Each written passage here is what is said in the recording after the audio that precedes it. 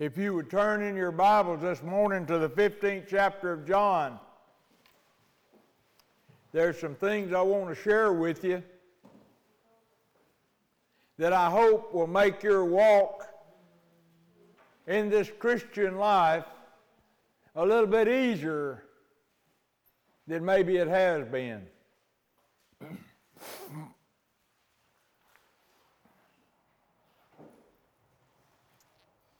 We're going to talk about a subject today that John talks about here in the 15th chapter of John, and he brings a lot of word pictures into this lesson.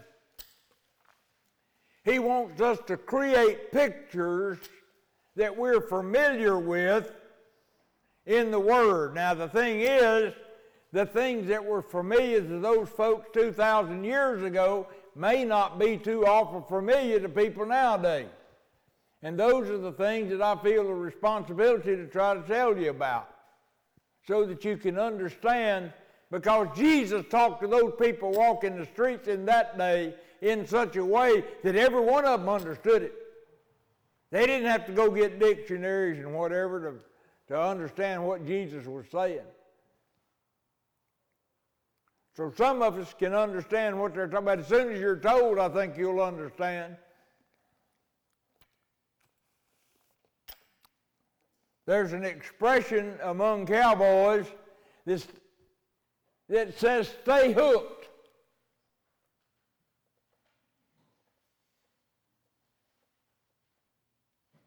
And that means a lot of things, but I think it covers what we're talking about this morning. And I think you'll see what I'm saying as soon as I get started. They're talking about staying hooked to something. And that's what John is talking about this morning, about staying hooked to Jesus Christ. That's our job, you know. And it says in chapter 15 of John in verse 1, Jesus says, "I am the true vine, and my Father is the husbandman or the gardener," the one that looks after all these plants. "Every branch in me that beareth not fruit, he taketh away. And every branch that beareth fruit, he purgeth it," or prunes it, "that it may bring forth more fruit." Now here is this picture that he's creating, because everybody around town in those days knew what it meant to prune a bush to make it bear more fruit. That's what they had to do. And a lot of them had fig trees in the yard. And that's the way my grandfather used to do his fig tree. He'd cut some of those limbs off, kind of like suckering tomatoes, I guess, where the ones that was left there would be good enough to make big tomatoes.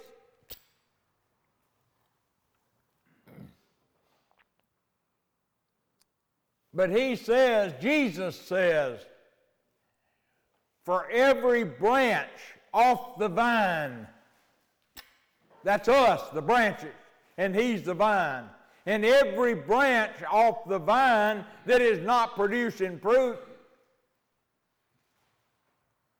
he cuts off." That's us. The only way God can get glorified is for us to bear fruit, to do those good works that he calls fruit. Let your light so shine that others may see Jesus in you and glorify the Father which is in heaven. People see us doing things that we really probably wouldn't do. We're not that good. And then they say to themselves, "That must be God," because he wouldn't do that on his own.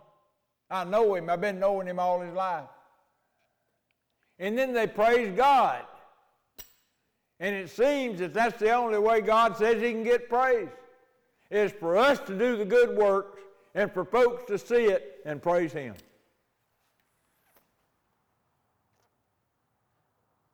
He says in verse 3, now ye are clean through the word which I have spoken unto you. Now he's creating another picture here. He says, you have heard the words of Jesus, you've heard my words, and you believed them. So you've become a Christian. You're born again now. And now you're living the life that I am showing you how to live because you've believed what I told you. But he says you're clean. Now what has that got to do with a bush? Turn back, if you will, 2 or 3 pages to the left into John chapter 13 and verse 10, and let's look at what he says there, because this is some more of Jesus' preaching. John 13:10.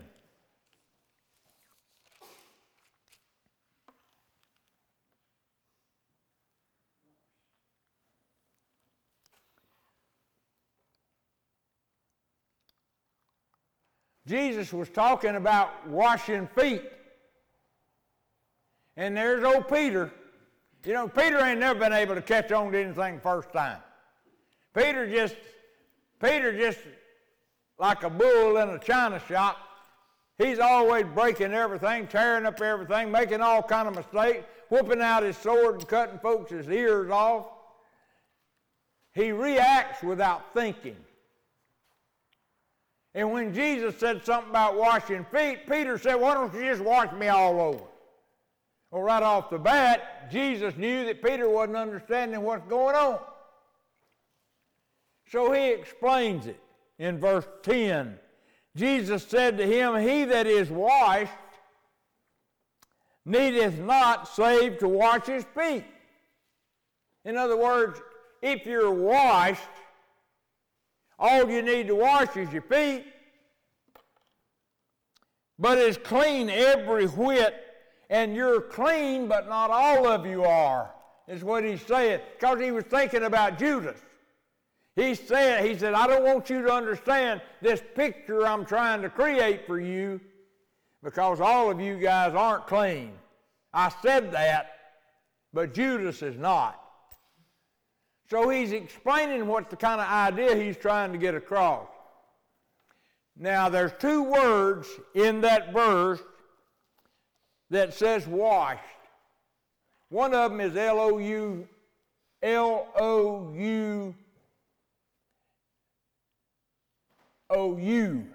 lou. It means to be washed all over. And there's another word where it talks about washing his feet, and that word is the Greek word nipto, which means you just wash a little bit, like your hands or your feet. And here is what he was trying to explain to them about being saved, about being born again. He said up there in the other verse, now you're clean. But you see, in those days, everybody didn't have water in the house.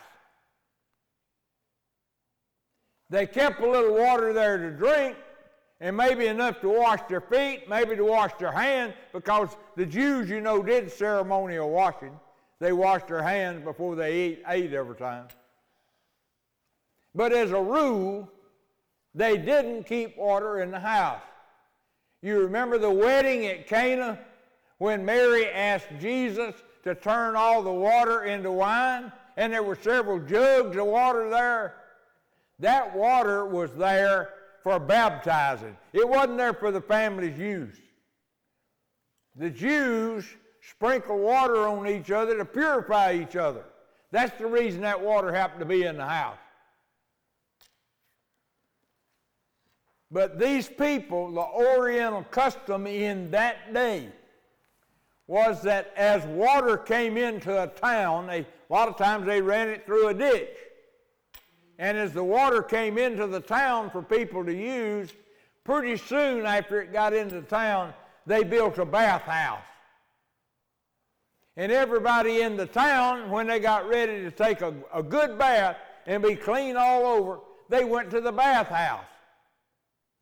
And they got them a good bath. Well, then they had to walk back home. Well, when they got back to the house, they was clean everywhere but their feet. But they'd walked on those dusty roads and picked up dust on their wet feet, so they had to wash their feet again. Now that's what he's saying down here. He that is washed don't need to do anything but to wash his feet, because he's already cleaned everything else. And see, they knew what he was talking about, because every one of them went and got baths every so often at the town washing place.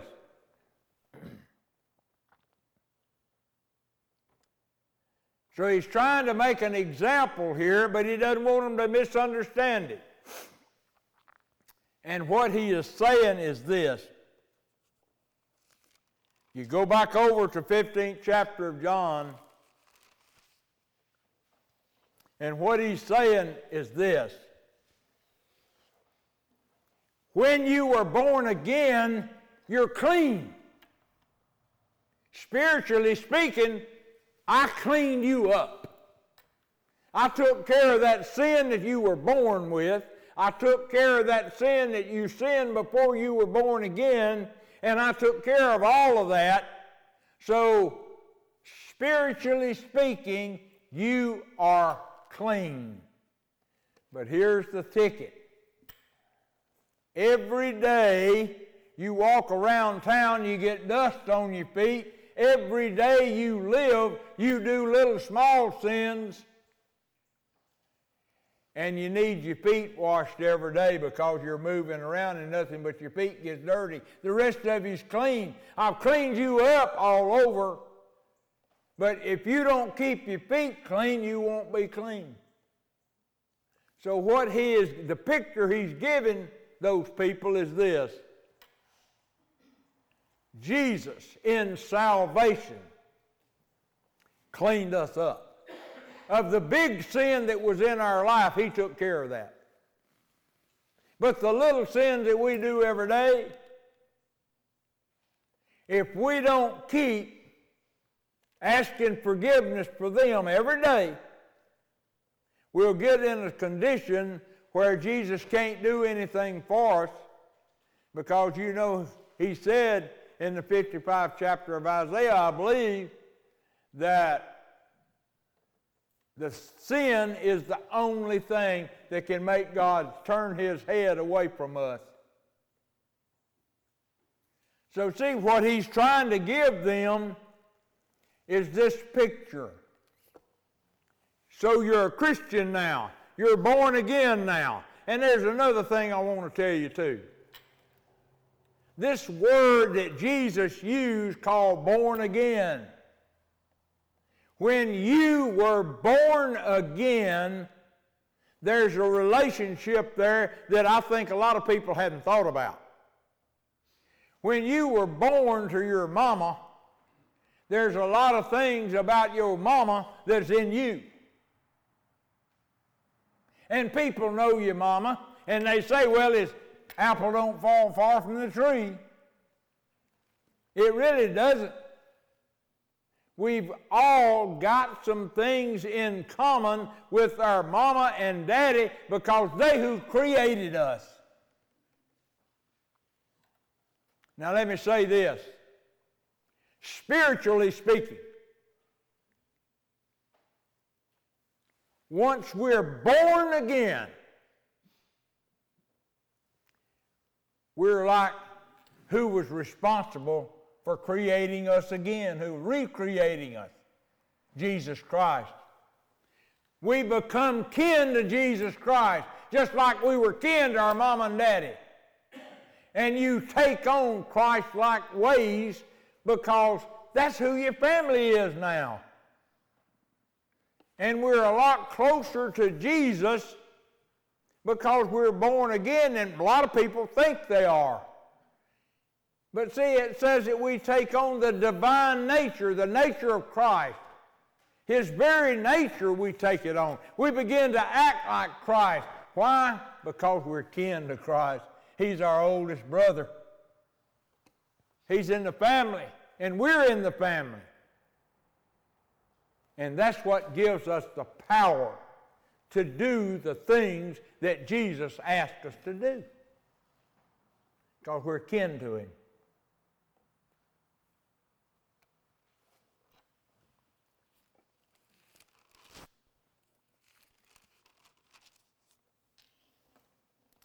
Verse 3, chapter 15. Now you're clean through the word which I've spoken unto you. The word that you heard about salvation through Jesus Christ is what you believe, and now you're clean. That cleaned you up as far as I'm concerned, what Jesus said. So verse 4. So because of all of this, what are we supposed to do? Abide. Abide in me, and I in you, as the branch cannot bear fruit of itself, except it abide in the vine, no more can ye, except ye abide in me. Now the thing he's trying to create here is another picture. Now, most of you, I'm quite sure, who have reached any age at all, knows enough about living vegetation that if you cut off a limb, if you cut off a branch, you come back in a few minutes and the leaves all shriveled up. If you got an old vine, a poison oak or something, poison ivy, growing up in one of your bushes in the yard, what do? You put on a pair of gloves and you take a pair of those pruning scissors and you cut it off. And you come back in a little bit and the leaves are all shriveled up. Why? Because it can't live without the vine. It's got to have the roots. And that's what he's trying to tell us.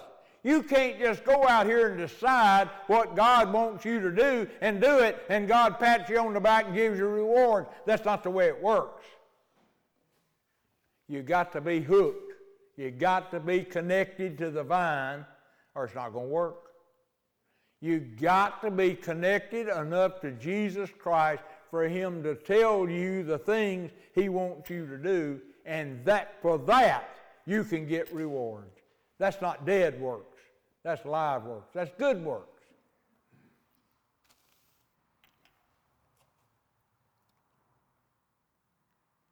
You can't make good fruit on your own.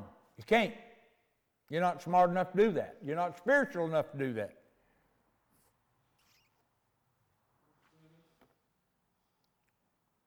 If a man abide not in me, verse 6, he is cast forth as a branch and is withered. That's the whole picture.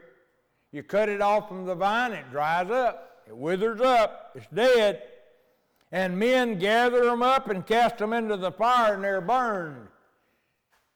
He says, I have come to you. I have put the word out there. There are some of you who come to me legitimately, and there are other people who say they're coming to me, but they're not. You remember what we said about 4 weeks ago, 5 weeks ago? That when Jesus first started doing the miracles, that there were a lot of people that came to Him, but He didn't believe them. They said they believed Jesus, but He didn't believe them because He knew their hearts. He knew they weren't being legitimate. So here's the point. We don't know. I don't know who came to Jesus and who didn't. I listen to your talk. I see what you're trying to do, and I got an idea, but I can't prove it beyond a shadow of a doubt. I just can't.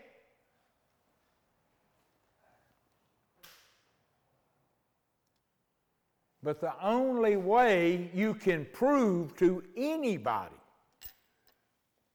that you are doing for Jesus is to stay hooked to Him. You can't cut you loose from the vine and you produce any fruit at all. You'll die up in no time.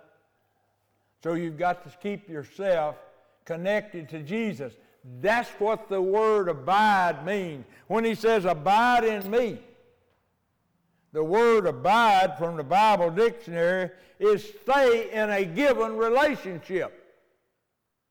All right, you had an experience. You walked the aisle. Maybe you shook a preacher's hand, or maybe it happened in your front yard. Who knows? But your heart was changed. Now you got to stay hooked.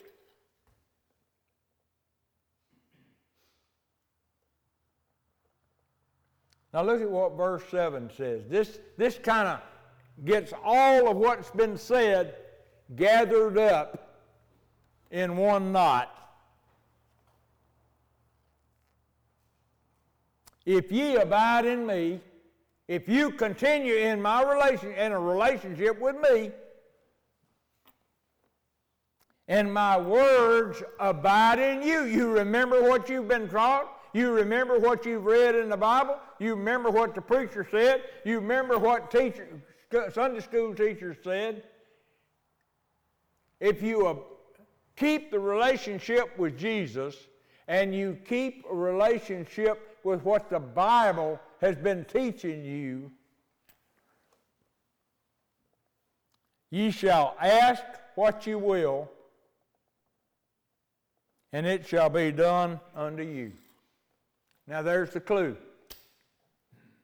Now, I don't know how well you have gotten some of the things I've tried to preach, but what I've been preaching all along, we're big on the Holy Spirit around here. That's a part of God that He put in every one of us who are born again. And we've got to pay attention and listen to that Holy Spirit in us, which teaches us and makes us remember what Jesus said. And it keeps us out of trouble.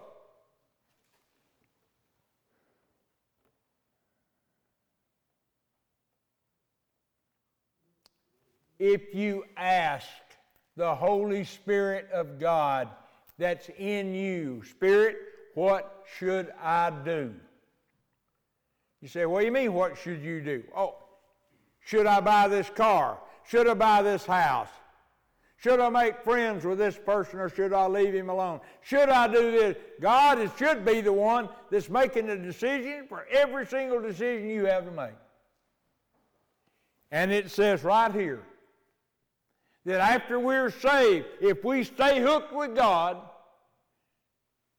through Jesus Christ, we can ask Jesus anything we want to ask Him, and He'll give us an answer. Now, what he's talking about here is this. He's talking about direction. He's talking about guidance. If we don't have the Holy Spirit's guidance, which is connected to Jesus, and Jesus is connected to God, then we have to use our own little brain. And a man told me, my grandma said that God created a brain in us, and He expected it to use it. No, He didn't. He says in my Bible, I gave you a brain, but it ain't no count. You better ask me, and I'll tell you what to do. And that's what it's about. And essentially, without being rude, that's what God has taught us all the way through the Bible. You are not capable of deciding spiritual things, but I can. So if you will ask me, I'll tell you how to do it. And that ought to be the single most important thing that a Christian living today should be about, is asking the Holy Spirit of God that's already in us how to live.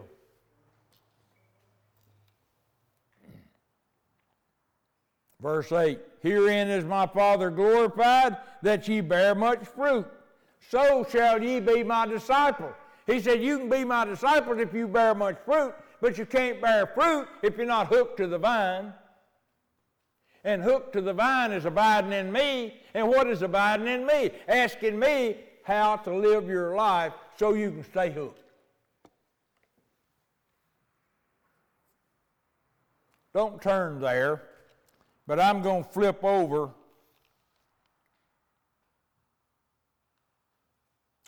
to Luke chapter 11 and verse 13. Now listen to what I read. Luke 11:13.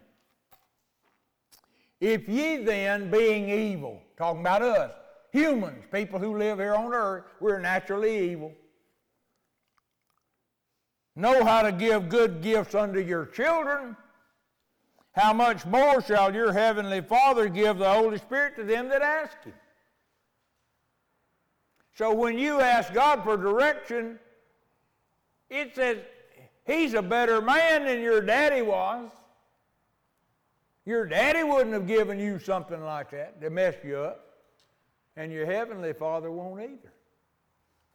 He compares Him with our Father here on this earth.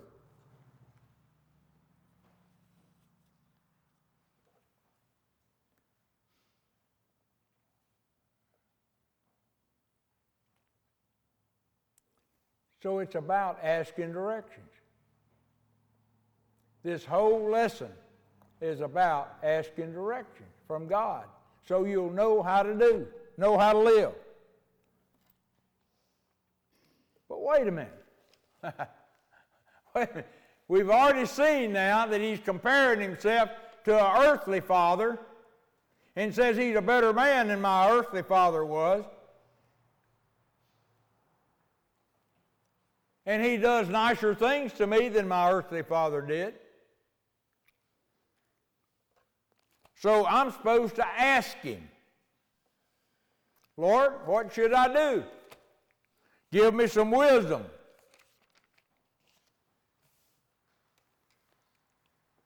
But what if I don't ask Him? What if I don't ask Him? A lot of people that are Christians, you can talk to them, you know they're Christians, you know they believe, they've been believers, some of them for years, but they don't go through every day asking God about everything they make a decision on. What if they don't ask Him? What if they make decisions from their little brain?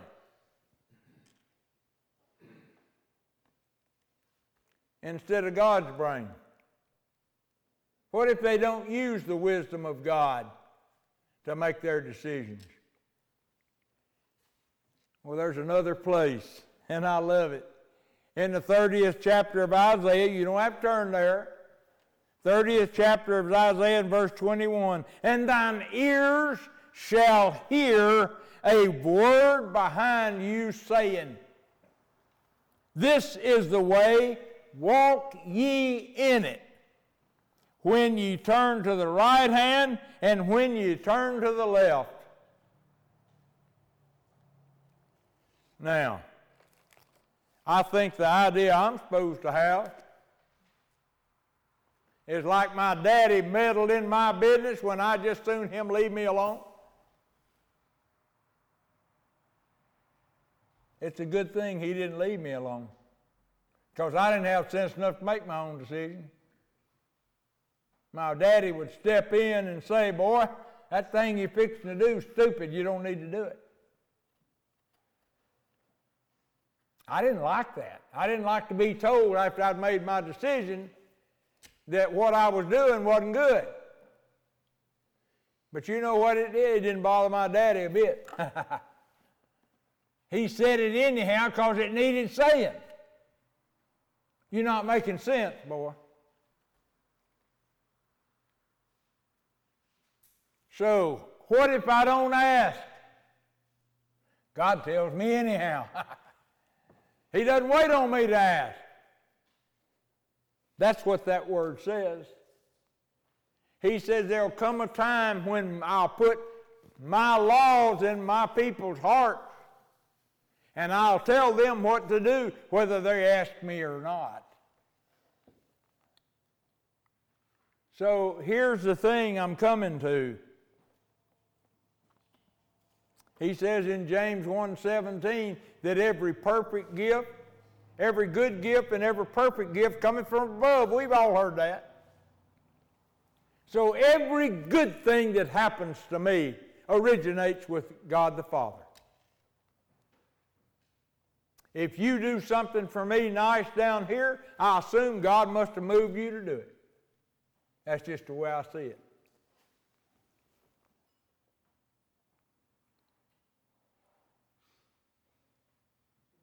So my Father, God, who has all wisdom, creates a situation where I can get information anytime I need it, and it'll be just good information. But if I need it and I don't ask for it, He takes care of that too.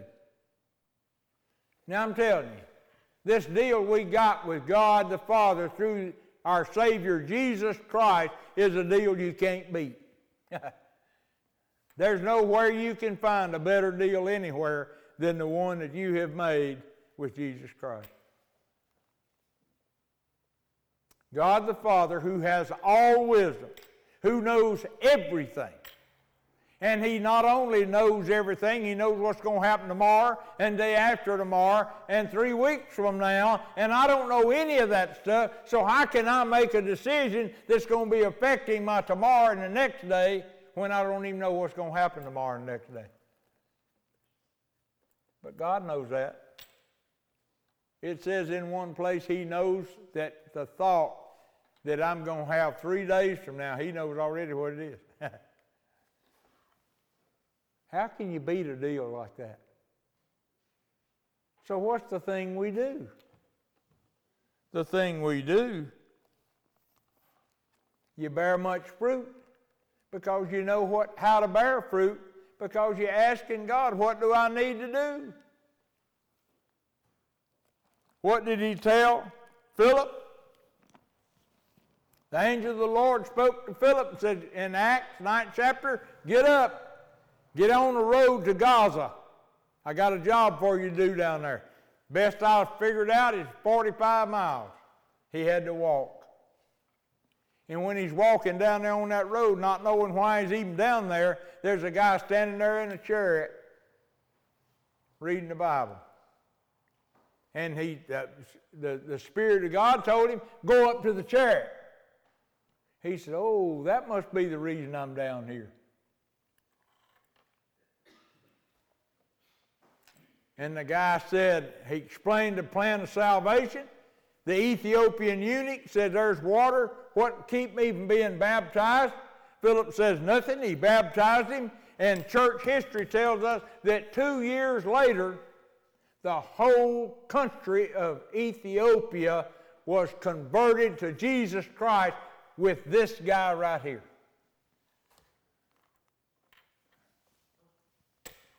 There it is. There it is. And Philip didn't even know where he was going or what he was going to do. But he got up and went.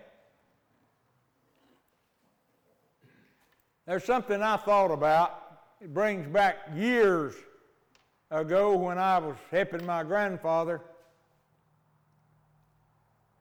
Whenever he was plowing a mule, some of you plowed a mule because I've talked to you. You always tell the mule first, come up, right? And then you tell him gee or haw. He's got to be moving before he can turn left or right.